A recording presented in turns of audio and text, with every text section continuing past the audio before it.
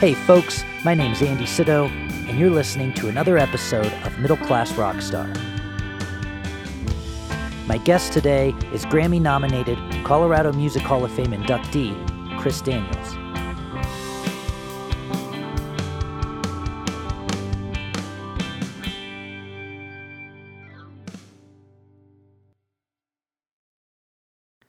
Hey there, how you doing? I hope things are going well for you.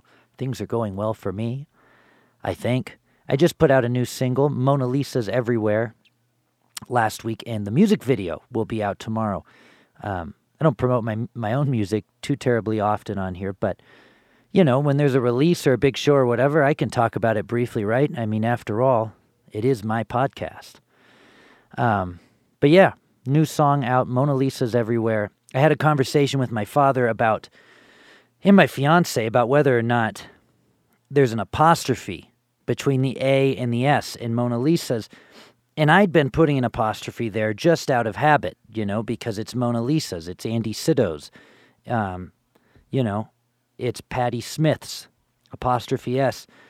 But then my fiance, who's an elementary school teacher and is a grammar Nazi and a spelling Nazi and all other kinds of... Are you even allowed to say that now? Are you allowed to call people blank Nazis? I don't know. It might be politically incorrect. But, you know, she's all up on the latest there. And not that this is it's pretty obvious, I would think. I should have known. But she said, I don't think you should have an apostrophe between the A and the S. That seems incorrect for your song. You should, double check, triple check, and before you submit it to CD Baby and all that stuff. So then I asked my dad for some guidance, and he said, it absolutely is no apostrophe. Mona Lisa's Everywhere, no apostrophe. If the song was called Mona Lisa's Underwear, then you could have an apostrophe. And I thought about that for a moment and realized that they were both right. So the song is Mona Lisa's Everywhere, no apostrophe between the A and the S. I should have known that. I'll admit, I should have known that. It's not like some crazy thing, but I didn't. And I messed it up, but it's right now, okay? So my guest today is Chris Daniels. I'm very, very excited to have Chris on. In fact, he was on my initial list. I have it somewhere. I've got to find it, and I'll share it. And I'll have to see who all has been on the podcast at the initial list. But when I first started Middle Class Rockstar back in, I think, August of 2018 is when the first episode officially came out, I made a list of people I was going to get on the podcast, an initial list, and there were some people I knew I could get fairly easily. There were some dare to dreams and everything in between. And Chris was on that initial list. And also, I had just put out a record back in May called Reasons for Departure that Chris produced, right? So, we're a degree away from each other. We talk, we're friends. But for some reason, I didn't have him on the podcast for like 2.5 years. I don't know why. I asked a couple weeks ago, and he said absolutely, and then we did it.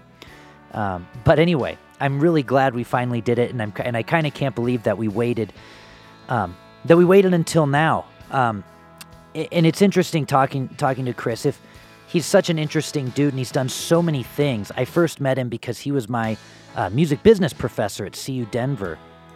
And he's had a huge career.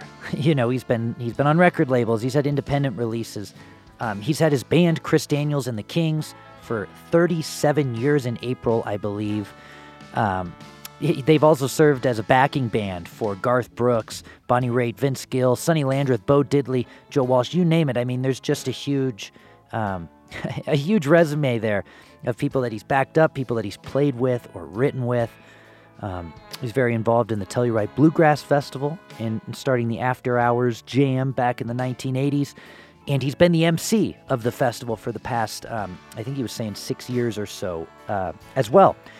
He's a Colorado Music Hall of Fame inductee, as I mentioned in the intro.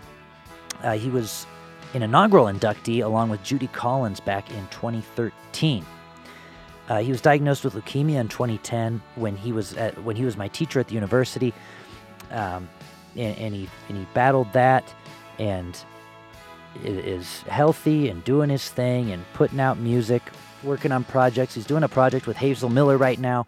I don't want to talk too much about it. I'll let him do it. But it was interesting chatting with him because as he talked, I thought more and more, maybe the best way to interview Chris Daniels would be to just put a microphone in the middle of the room and leave and press record and let him talk for an hour, because he has so many interesting stories, so many things to say. And then you just want to hear it again. After he was finished talking, I just wanted to press repeat. Luckily you can. And hear it again, because there were little things I missed where he went over here, went over there, and I went, oh my gosh, yeah, more about that. So as an interviewer, there was all these little gateways, all these little paths that I wanted to go down. But you only have 45 minutes or so, and I'll have to have him on again sometime, because it was just fantastic. He's a dear friend. It was great catching up with him again. It's been a couple years since we had a phone call last, I think. So it's been too long. It was great. It was great having him on. I need to make mention also that there is some wind sounds in the background. We did what we could to edit it out. Chris is in Florida for the interview in the backyard. We were trying to get good connection between the two of us, so he went out into the backyard. And the wind, kicks up a couple times. And so I cut some stuff out, went through and did some editing. But there are some wind sounds in the background. That's okay. Bear with us. The conversation is no less great because of it. What else do I need to say about Chris? That might be it. Maybe the rest takes care of itself in the interview here in just a moment, all right? Let's jump in. Oh, wait, I forgot. There is one more thing. In terms of the music and the licensing and the theme song, if you've been listening to the last few episodes, I did officially change the theme song, and it is a song written entirely for this show, so that there's no troubles with FM radio, so that there's no troubles with anything. It's just a song that is not licensed anywhere. It's not, registered. It's just a song for the podcast. In terms of playing artist music, I've been playing a song at the beginning of the podcast and at the end of the podcast, and it's come to my attention that perhaps I shouldn't be doing that. I don't know. It seems like everybody wants to hear a song from the artist, but I need to make sure that my arse is covered. So I'm looking into how to ensure more than just a verbal or text or email agreement from the artist that I can play their music on here without getting in trouble for it. So for these next couple episodes, we won't have music from the artist. However, I strongly encourage you to go check out the artist after the interview, during the interview, whatever. Chris Daniels and the Kings. Look it up wherever you listen to your music, or buy a record if you're old-fashioned, and check it out. If you'd like to support this podcast in a monetary way, I'm now on Patreon at patreon.com/Andy Sydow, Sydow. There you can support my artist career, and my podcasts, as I, continue to make music, continue to make podcasts, continue to make content. You can subscribe for as little as $3 a month. As Joe Pug says, that's less than a cup of coffee, 1 cup of coffee per month. If you're not in a position to support in a monetary way, I totally understand that. Or if you're just like, I have way too many monthly bills, no way, dude, that's fine too. You can help out completely for free by giving this podcast a 5-star rating and review wherever you listen to your podcast, whether it's Apple Music or Spotify. Tell people about it, share it, give it that review, give it that rating. It only takes a minute and really, really does help me out a lot. Very quick thanks to our sponsors. First, PQ Mastering. Patrick at PQ Mastering puts the finishing touches on this podcast. And for any of your audio or restoration needs, go to pqmastering.com. Also, Narrator Music. For simple and affordable licensing for sync, go to narratorrf.com.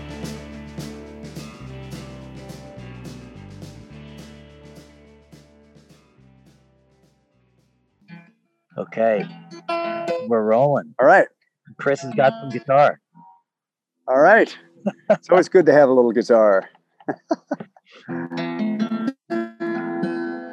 So, Mr. Anderson, how are you doing? I'm doing so well, and I'm very good envious of you in the Florida sun, sitting on your back porch there. Yeah, that's it. That's me sitting out here in the beautiful sunshine. I got down here in February, and came down. My girlfriend has a wonderful grandfather down here who's in his 80s and is very independent, but every now and then needs just a little help here and there. Yeah. And I also have family in South Carolina, so I went up and spent a bunch of time with them in South Carolina, and then came back down here after spending a week with my son, who came, and my granddaughters who came down from New York. Wonderful. So it's been fun. Is there and it got my COVID vaccine. do you have both shots? Yeah. So I'm vaccinated. You're ready. You're ready. I got my Fauci. I got my Fauci ouchie. So is there a return plan for you? Will you a pilgrimage back to Colorado this summer? Yeah, I'll actually be back in April. I'm doing a big show on April 24th for the Democratic Party, where Obama is going to speak, and Michelle and Cory Booker and a bunch of other folks. Plus, I need to finish up an album that I've been working on with Hazel Miller and her wonderful keyboard player, Dana Marsh. And we started it out just as a little project to help Inner City Health, which is a really cool health clinic for people who don't have a lot of resources. And it's been one of Hazel's pet charities and foundations that she's helped for a long, long time. And I've been involved with it for about the last 4 years. And we went into Colorado Sound, into their wonderful little Studio W. Yeah. And did 5 tunes, just the 3 of us. And there was some magic in that teacup. We went, So got back in touch with Kevin, and we did another 6 songs. They're mostly cover tunes. Yeah. And 3 originals. And then a bunch of folks offered to come and just jam with us. So Big Head Todd's playing guitar, and Greg Garrison on bass. Victor Wooten is playing on 2 tracks, as is Kenny Passarelli. So we have bass royalty. Yeah. We got Todd on some guitars, Sam Bush on mandolin and fiddle, Christian Teal playing percussions, Tom Capek doing some wonderful additional keyboards, Mark Oblinger and Linda Lawson doing some vocals, and it's just a wonderful, fun project. So basically, everyone played on it by the time it was all said and done. Yeah, and the nice thing about it is it's going to come out as a full-length, probably hour-long video, and we'll donate some of the proceeds to Inner City Health. And we'll try and see if we can run it a few times. It's always interesting, as you know, from music business, when you're doing cover tunes, especially when you're doing any kind of sync rights, people get all, where's my millions? And you're going, that's the music business, dude. Yeah. get a grip. Penny. So we'll see what kind of permissions cost us, and we'll go from there. Is there any sort of a plan to take the show on the road? I don't know about that. We'll be playing, Kings will be playing a bunch of those, and I'm hoping we can do some shows with Hazel, specifically some kind of release party where we do everything. But COVID's playing, little fun jumping games with that. We have to figure out where to do it. Yeah. It'll be an exciting thing when I think we put it all together. But we'll have to figure out how best to market that. Yes, indeed. And I assume same thing. COVID playing games with Chris Daniels and the Kings anniversary show, right? Would it be 37 years in April or something? Yeah, it would be. It would be 37 years in April, and I think at this point, I don't see any kind of. I think we're gonna. Things are going to need to be more midsummer, fall. I don't know what's going to happen with a lot of stuff. Folks from Telluride Bluegrass is have said they really want me to come and MC again. And I said, yeah, I love sitting in with Leftover Salmon and Sam Bush and all those guys, but they're trying to figure out how to do it with social distancing. Normally they get about 11,000 people there, and they can't Yeah. probably do that. So in order to make the park work with a 10-foot sort of corral, they'd need to hold it down to about 2,000, and that doesn't pay any bills. Right.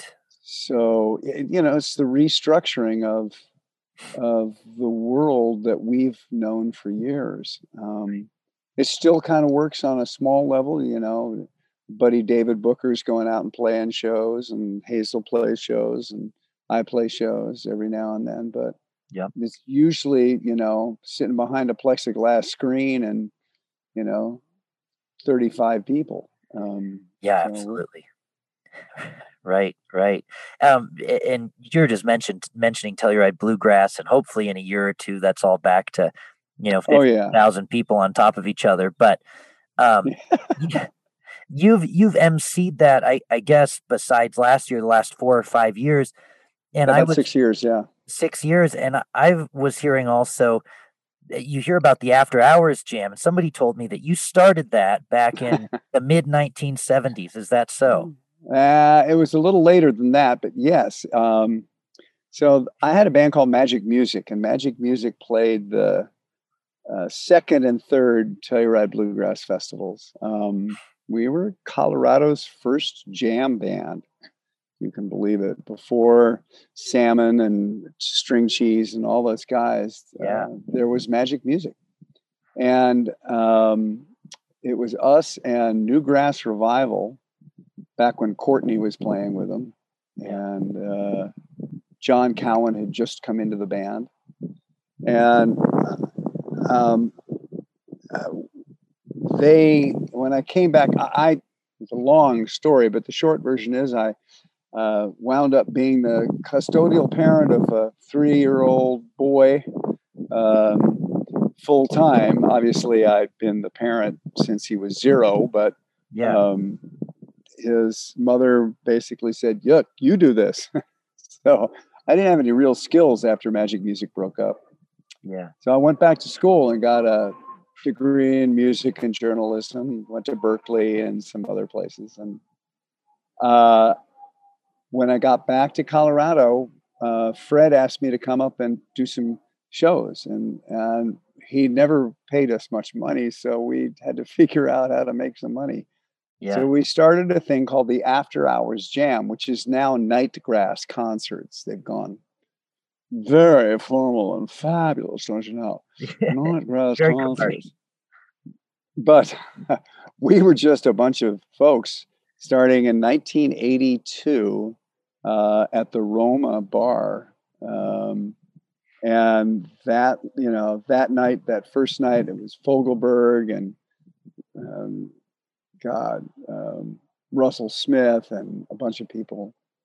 And it was just musicians who had to stop playing in the park and wanted to come and keep playing. And then it also turned into kind of a fun deal where Bela Fleck played his first electric banjo. I literally took it out of the cardboard box backstage, plugged it into a Marshall amp, and went, "Whoa!" Oh my gosh! So just a lot of fun moments like that. Vince Gill coming in and sitting in, and it was just lots and lots of people who came over the years, and it's how I met up with David Bromberg. Telluride. And so was this you did this yearly for quite some time, right? 10 years, yeah. Wow. And what stopped it after 10? Well, a bunch of things. Short version, Bromberg loved our band and said, "I'd love to have you record a song that I've just written called Testify." And we said, "Sure, let's do it." So we recorded with him on a record called When You're Cool, and that came out. And the Twins, Minnesota Twins, wound up going to the World Series, and they were playing that song, "When You're Cool, the Sun Shines All the Time," in the Yeah. stadium, and we wound up selling a gazillion tons of records. And David had us come out to New York and play with him at the Bottom Line a bunch. So we Yeah. did it every year for like 3 years. And one year, a guy named Al Cooper was sitting backstage, who famous keyboard player from Bob Dylan's Like a Rolling Stone and starting Blood, Sweat and Tears and Yeah. Super Session and all that stuff. And I got up the cojones to say, Al, you obviously know about horn bands. How about producing Chris Daniels and the Kings? And he said, sure. And so we did a record called That's What I Like About the South. Yeah. And it came out with a little teeny company called Redstone in Colorado.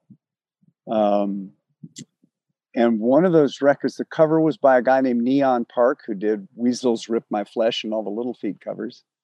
And it got to Europe because of the cover.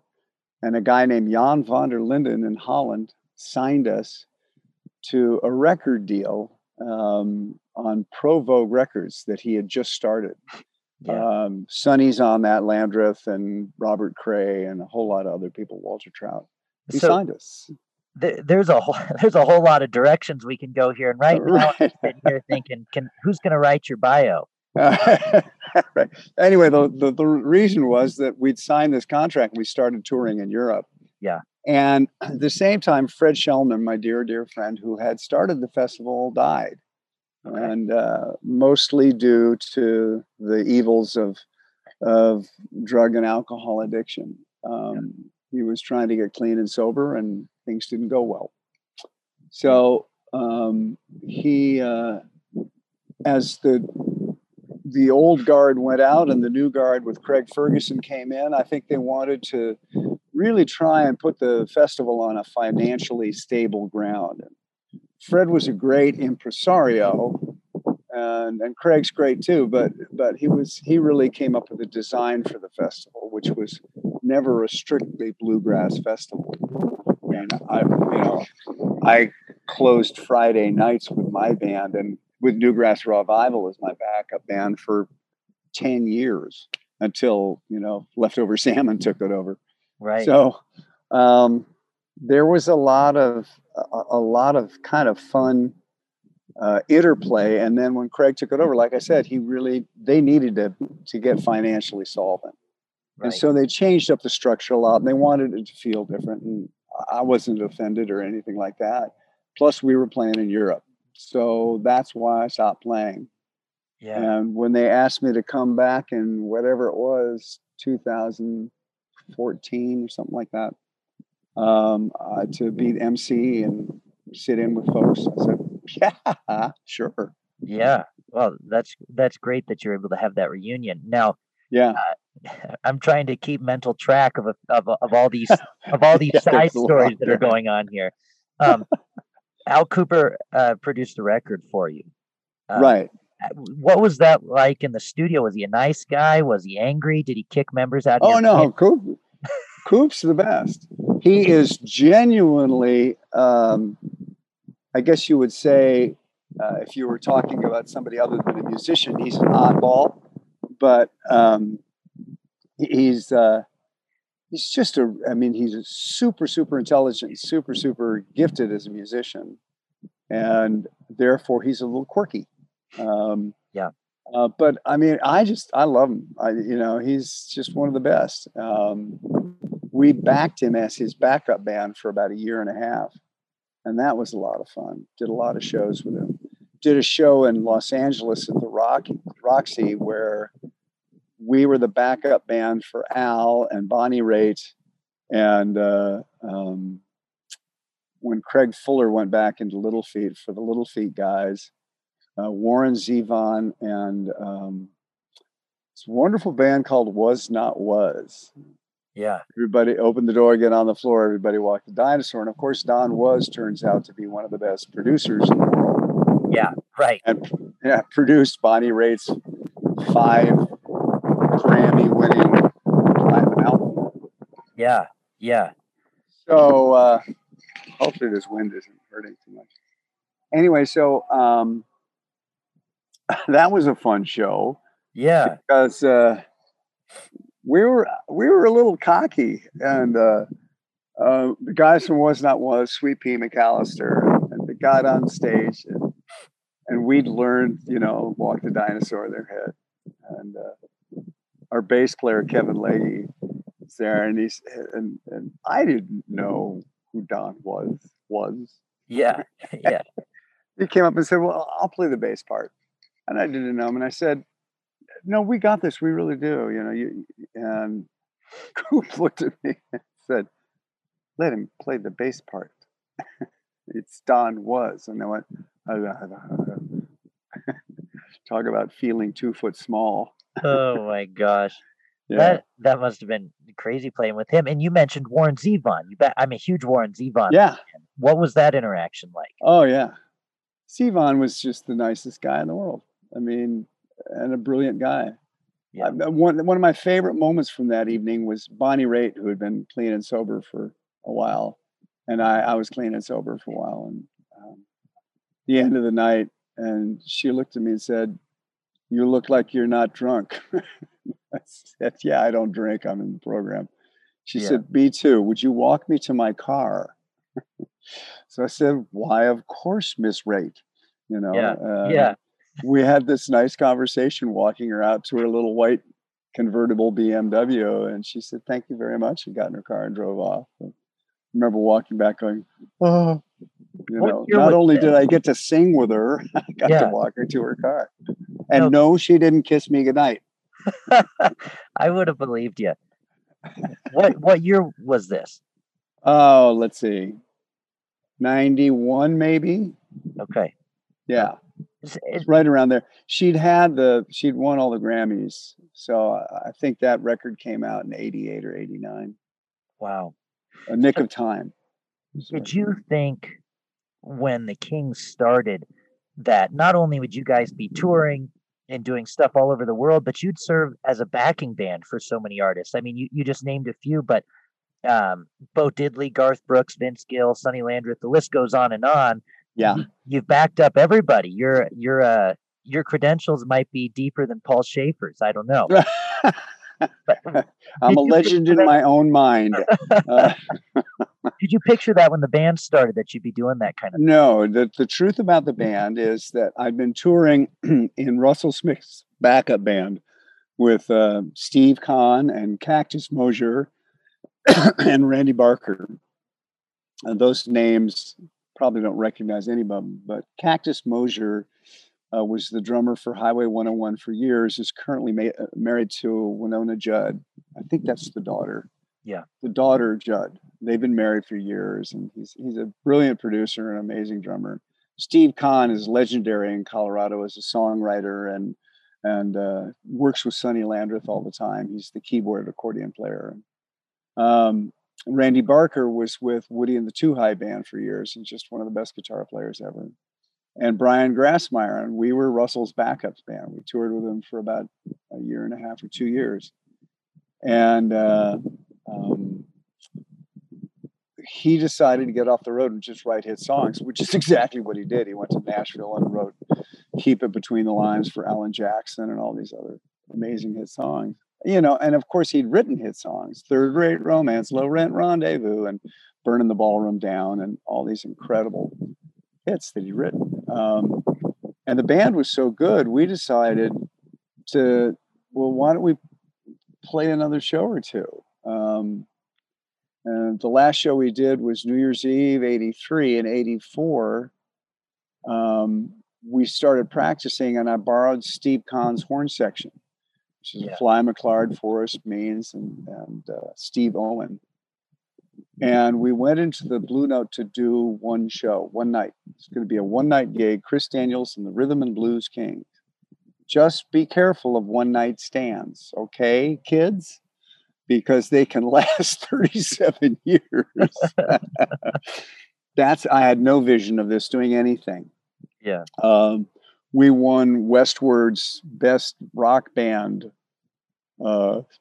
best in Denver that year. Actually it was 1985. It was our first year winning it. Yeah.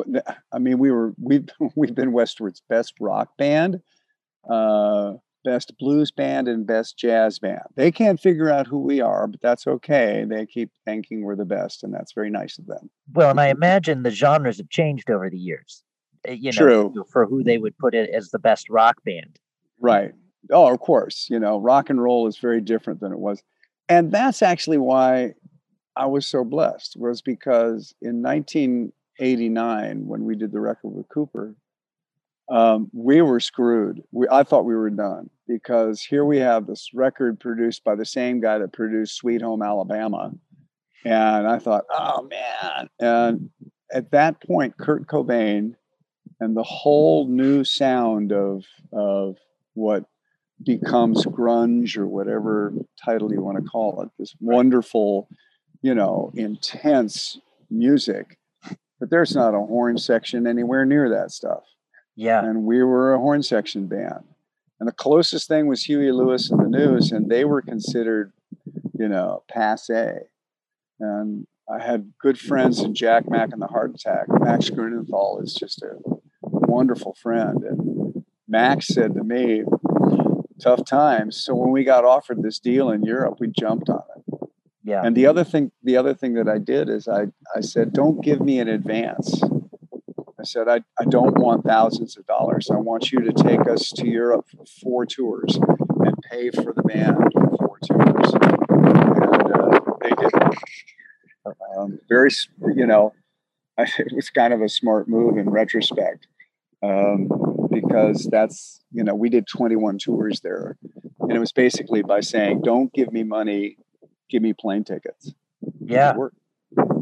So you attracted this label overseas. Were you worried at that time, or were you thinking, hey, I'm going to adapt the sound to match what's working now with the new movements and the punk rock and stuff? Or did you say, you know what, we're just going to keep doing our thing and do our best with it?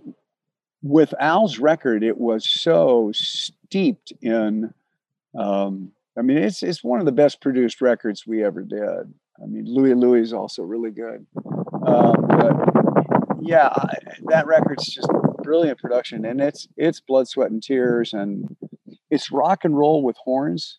Yeah. And it was just really, there was no, it would be like trying to make a convertible into a truck, Yeah, right. Couldn't be done. Sure. So we just stayed true to what we were doing. And Europe has always been a bastion, whether it was Jimi Hendrix or, Sidney Bechet from New Orleans. It was a place where musicians who couldn't get arrested here could go over there and have this huge following. We were lucky. Was that similar for you guys? Did you feel that when you went overseas, the following got bigger and that people appreciated the music more? Oh, hell yeah. Oh, yeah. Well, there was it's a different world. You can't imagine this the way we're connected now. But back then, there was 3 radio stations in the Netherlands. There was Avro Caro and Veronica. And Veronica was started as a pirate ship radio in the Zuider Zee. Yeah. And the leading DJ for Veronica had a thing called Countdown Cafe. And it would be like somebody having a Casey Kasem show, or a Wolfman Jack show. He played the hits, so he counted down the hits. And he happened to be a huge fan of Tower of Power. He loved those guys. We came along and we sounded another band with horns, and he flipped out. So he started playing. He took our record to #1 on the Countdown Cafe. So we went over there. Everybody knew who we were. And then the other thing he started doing was he started having us come play live in the studio. Wow. And so we did probably 4 or 5 live Countdown Cafe sessions. They wound up getting on a record we called Live Wired. But he was great. He called me Grease for Chris. It was just the same way you pronounce Grease. Oh, Grease. Hey, Grease. How you doing, man? That's the way he talked. let's go back. Let's go back to Colorado. Let's go way back. Way back. What was when you were first coming up, Right. teenager, early 20s? Yeah. What was the scene like? What was the scene like around Boulder? I mean, I know Oh my God. used to be there. I mean, what was happening? Take us back. Oh Lord. Well, Boulder, Colorado, when I got there in 1970, was, the biggest band was Firefall, not Firefall, was Candy and Zephyr. And Zephyr was composed of Tommy Bolin on guitar and Candy Gibbons as lead vocals. And they sort of had a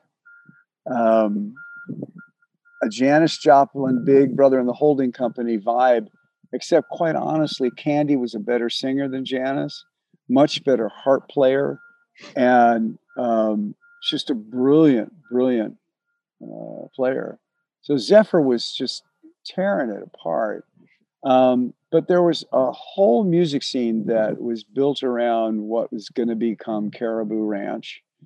Right. And Caribou Ranch brought in Stills, who lived down the road from us, Joe Walsh, who lived down the road from us being Magic Music, the band I was with. Yeah. But I first started out playing with a band called Rosewood Canyon. And Rosewood Canyon was very similar to Magic Music. They were really sister bands. Very similar sound. Rosewood was a little jazzier, but it was acoustic. And I played with Rosewood for about 3 or 4 months, and then Magic Music had a big shakeup, and they asked me to join them. And I'd known the guitar player Will Lucky in the band for years.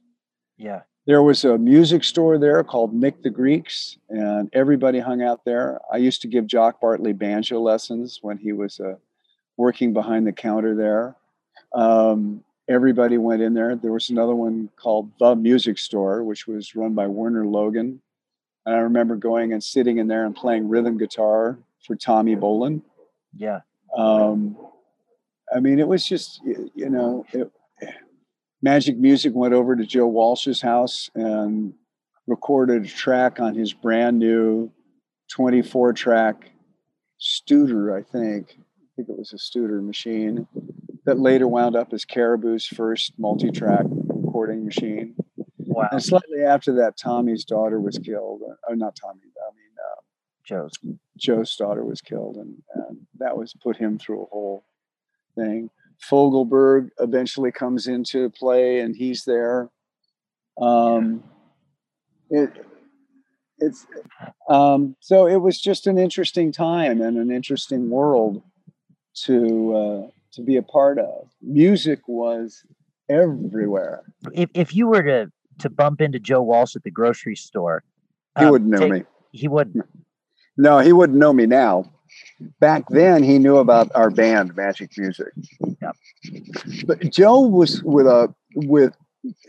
he'd created Barnstorm with Kenny Passarelli and Joe Lala, and that was probably the biggest national phenomena. Zephyr was trying to go national and hadn't really had that. And Walsh came in from Ohio, just like Stills coming in from, Crosby, Stills, and Nash. And Guercio had been in Chicago, producing Chicago, and made all those, great Chicago records, and went up to bought the Caribou Ranch. It was a combination of a local scene that was incredible and a series of transplants. Poco, the Nitty Gritty Dirt Band. Yeah. And then there were locals, Judy Collins, who had blown up and gone national.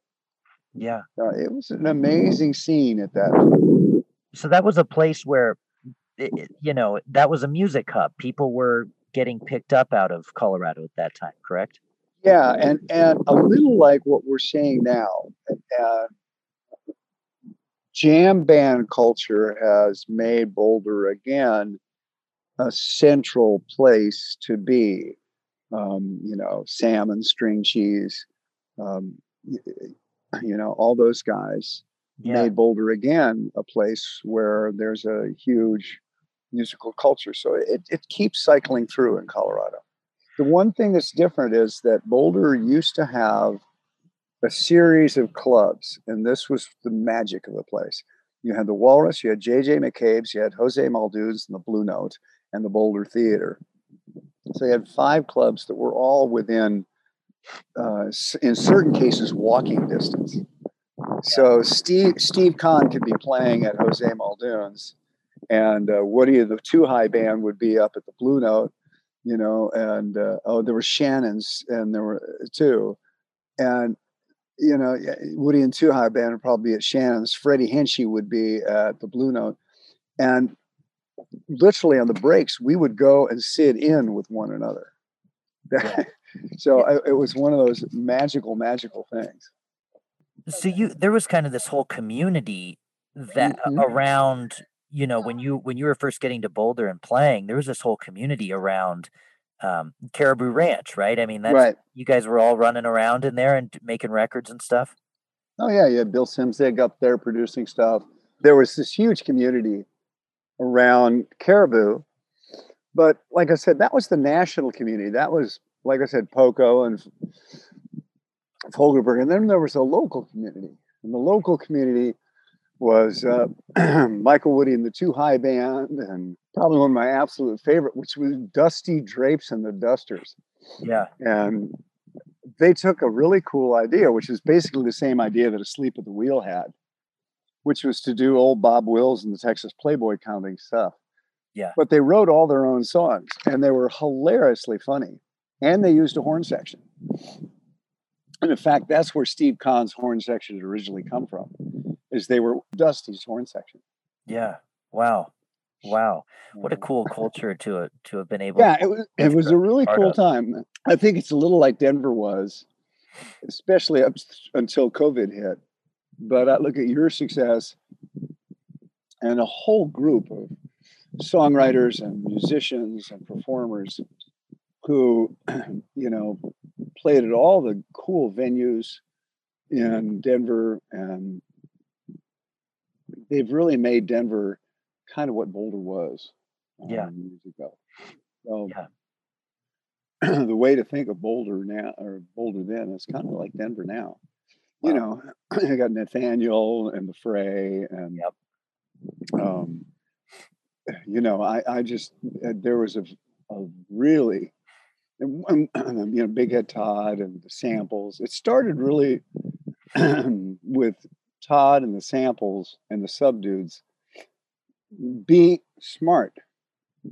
Yeah. Especially Todd. Todd and those guys came along, and there's a movie called Sweet Lunacy about some of the stupider days of Boulder.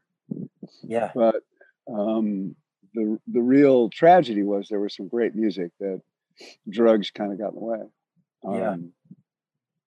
And I think Todd was the first that I knew of that came along. I was clean and sober, but they came along and just said, this is a business, and we love making music, and that's what we're doing.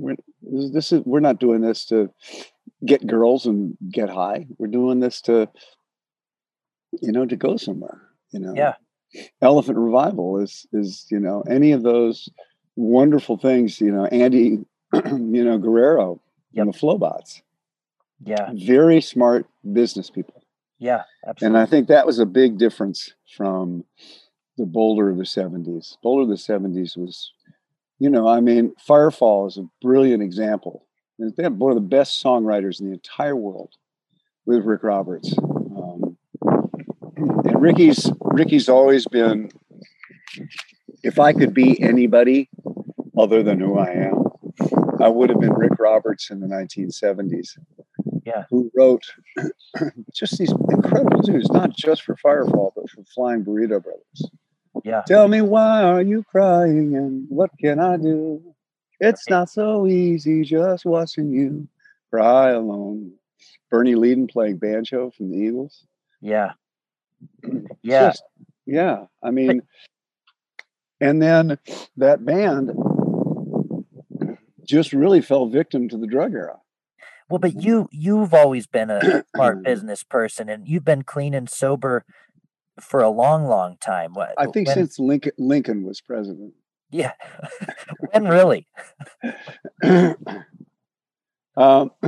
I got clean in 1984. Okay. I just, I was either gonna, there were two reasons. One was my son's mother died of cancer, so pretty much I was on base, and there was no relief pitcher. Yeah. So that was one reason. The other reason is I wanted a career. Right. And I really got it in my head that I watched other musicians around me in Boulder screwing up their careers, and I just didn't want to do that. Well, So, and it also led to me teaching, right. because we were on the road in Europe, and I went, doesn't seem to be a retirement plan here. And so I thought, well, the guys are out partying after this gig, and I'm kind of bored sitting in the hotel room. So maybe I'll start working on something else. So I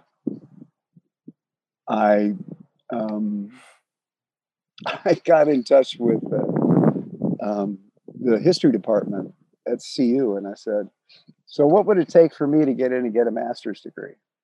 And they told me. I said, well, could I do it while I'm on the road? And they said, actually, yeah, we can make that work. Yeah. And so I got my master's degree, and then Swallow Hill came to me and said, we'd love to have you do this and be our executive director. I said, sure. Yeah. And did that for about 5 years, and then took a year off because we'd gotten signed to K-Tel Records. Nice. Didn't quite go the way we wanted it to. We actually had a record in the top 5 on the middle of the road. I think they called it AOR or something like that. I forget what it was called. It was middle of the road rock. Yeah. And then they went bankrupt. Oh, well, Walmart was calling me saying, your name's on the album. We see your phone number. We can't get your record. What's happening with your record company? Yeah. You think I even taught about that in class? Yeah. Yep. Absolutely. When you started teaching, or I guess you were at maybe Arapahoe community for a little bit, but when you started teaching at CU Denver, you took on music business. You know, in if you'd been a math professor, 2 + 2 is always 4. If you'd been a history professor, like perhaps planned, Lincoln always gets shot in the head. You're doing music business. How tough was that to keep up? Well, I had an interest in it, and it goes back to that first band I was in, Magic Music. The guy named Lee Aronson did a movie about it called 40 Years in the Making, the Magic Music Movie. You can get it on Amazon Prime and iTunes and stuff. Yeah. It's a documentary about this band that refused to sell out with the typical, what was called the Cretan's Clearwater contract. Yeah. It was a very typical contract where they offered you 5% royalty and they took your publishing. It was a brutal contract. That is brutal. Yeah. So that contract was offered to the band by Asylum Records. But that was a number of contracts. And I wasn't in charge. Yeah. They originally hired me because of a song that I wrote called Hey Gandhi Dancer. So when I first went to school, one of the classes I took from Gary Burden, the great vibraphonist, was music business. Yeah. So and the Kings always ran as a business. It was always a business venture. And so when Dr. Matt at Arapahoe Community College asked me, to teach a music theory course, I said, I'll be glad to if I could teach a music business course. He let me do that. And then CU heard about what I was doing down at Arapahoe, and they got in touch and said, well, would you be interested in teaching our music business course? And I said, sure.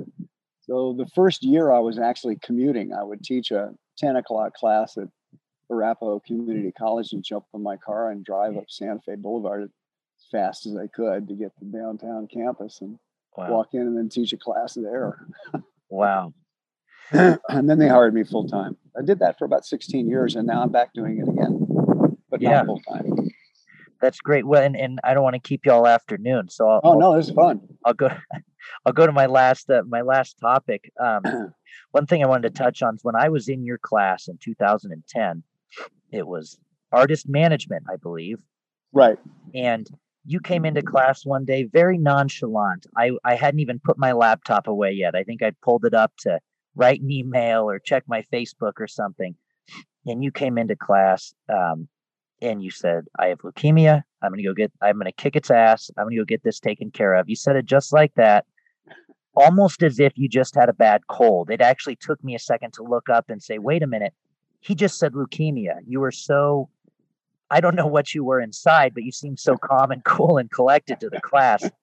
Going through that and coming out where you're at now with a 25% chance to live through 2015, how do you view life differently than the average person? I think two things happened. It's kind of weird, but I didn't realize how sick I was. And when I was teaching your class, there was one day that 40% of my blood was unusable to my body. There was one day that I walked in and I started teaching, and it was as if I was on an acid trip. You all were at the end of a long tunnel. Wow. And I remember going, something is really bad here. And somehow I made it through the class. Yeah. And it was about a week after that I had, my heart did all kinds of weird stuff, and went in and Dr. Wang, actually his name. Yeah. Rodney Dangerfield, remember? Yeah. Caddyshack. Right. Dr. Wang walked in and said, "You've got leukemia," and walked out of the room. Any more information here? Yeah, right. So I didn't know how sick I was. I was really sick. I had a thing called acute myeloid leukemia, and I got a bone marrow transplant from my sister, which means my bone marrow is all my sister's. It's fabulous. It's girl bone marrow. I just can't tell you how special it is. Shoe shopping, damn. Who knows? Sure. But, how it changed the way I look at things is, for the first 8 years, I wanted to recapture everything that I'd lost and even go farther. And I did. I got inducted in the Hall of Fame, and I got nominated for a Grammy, and I did 2 records with Freddie, and I produced your record, which was one of the most fun experiences ever. That was a blast. And I got, oh man, it's, and especially because it was sort of a turning point in your career from where you were going with blues to finding your own voice. Yeah. And boy, did you find it. And what a great voice. Thank you. What a great, I love your pajama series that you've done, and just all the creative energy you put into it. Sure. And so getting the chance to work with students and getting the chance to do my own thing. And then about 2-3 years ago, I got asked to do a nonprofit again. I got asked to come and head the Colorado Music Hall of Fame. And I don't have any regrets about it because they were in a bad way. And I was able, I think, to stabilize them. But what I realized then was I don't want to be working this hard. Yeah. And I'm now in a stage of complete flux. Yep. This project with Hazel, I'm thrilled about. But I'm kind of redefining things musically. What am I going to do? And the pandemic has been phenomenal for my acoustic guitar playing. I'm playing every day, and I've learned every James Taylor song there is, and it's really been fun. And so, how I come out of this, I don't know. The Kings are definitely going to do more gigs. We'll do stuff with them. Yeah. But I'm in that kind of position where you were a number of years ago, where I'm learning, and I'm going, well, okay, what is my voice? Right. What do I want to say now? I've said a lot. Got 15 albums out, 2 Magic Music albums out. What's my voice want to say now? Yeah. And who am I talking to? Am I talking to youth? Probably not. I'm not sure I have anything to say to youth that they don't have to go learn for themselves. Right. Do I want to be Bob Dylan-esque and say, well, it sure was a great time and I'm getting ready to die? No. I kind of believe in that Shawshank Redemption thing. If you're either getting busy living or getting busy dying. Absolutely. So now I'm getting busy living. And I'm fascinated by the stuff I've been collecting, the snippets of songs. Yeah. So I got a notebook full of stuff that I'm not sure what I'm going to do with yet. I'm going to finish the Hazel album. But whereas I used to approach this stuff as I've got to get it done. And then when it was taken away, I got to get back to it. And now I'm turning a whole new chapter of going, well, what do you want to do? What makes this interesting? Let's mix this up. Wow. And so that's where I am now. It's really a fun time. And teaching grounds me. The thing that I love about teaching is I'm learning every day from my students. Yeah. It's just like, wow, you're listening to that? I didn't know that existed. Yeah. So. Wow. Well, thank you so much for sharing your wisdom and all the stories and we could talk all afternoon. I know. And if you don't mind, stay on the line with me for just a second, but I'll unplug from the audience. So thanks again for coming on. I sure appreciate it. Oh man. Thank you, Andy. If your audience doesn't know what an incredible soul you are and incredible music talent, they need to go listen to your music because dude, you rock. Thank you. And that's my plug, ladies and gentlemen. There you have it, folks. My conversation with Chris Daniels. It was so great to get to catch up with him and chat for a while. He's just an incredible soul himself. And, through being a teacher and a mentor and a friend, I appreciate him a whole lot. So thanks so much, Chris, for coming on. And in lieu of not having a song at the end, you can follow the Middle Class Rockstar playlist on Spotify, where I have music from all the guests. It's just a playlist I made, and you can listen to music from all the guests there for the time being. But also make sure to check out Chris Daniels and the Kings, wherever you listen to music, whether it be CD or vinyl or streaming, whatever it is. Go check them out. Incredible music. One of my favorite records came out a few years ago is called Better Days. It's got a live set and also, an album set, or I should say an album disc. And it's great. It's one of my favorites. So that's one I recommend to check out, but he has all kinds of great records out. He's been doing it for, 40 years. So check it out. Questions, comments, concerns, hate mail, or death threats, you can bring those up with me, middleclassrockstar@gmail.com. And once again, I am up on Patreon at patreon.com/Andy Sydow, SYDOW.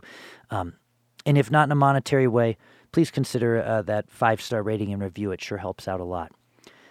Okay, that does it. Thanks for listening, and can't wait to chat with you next week.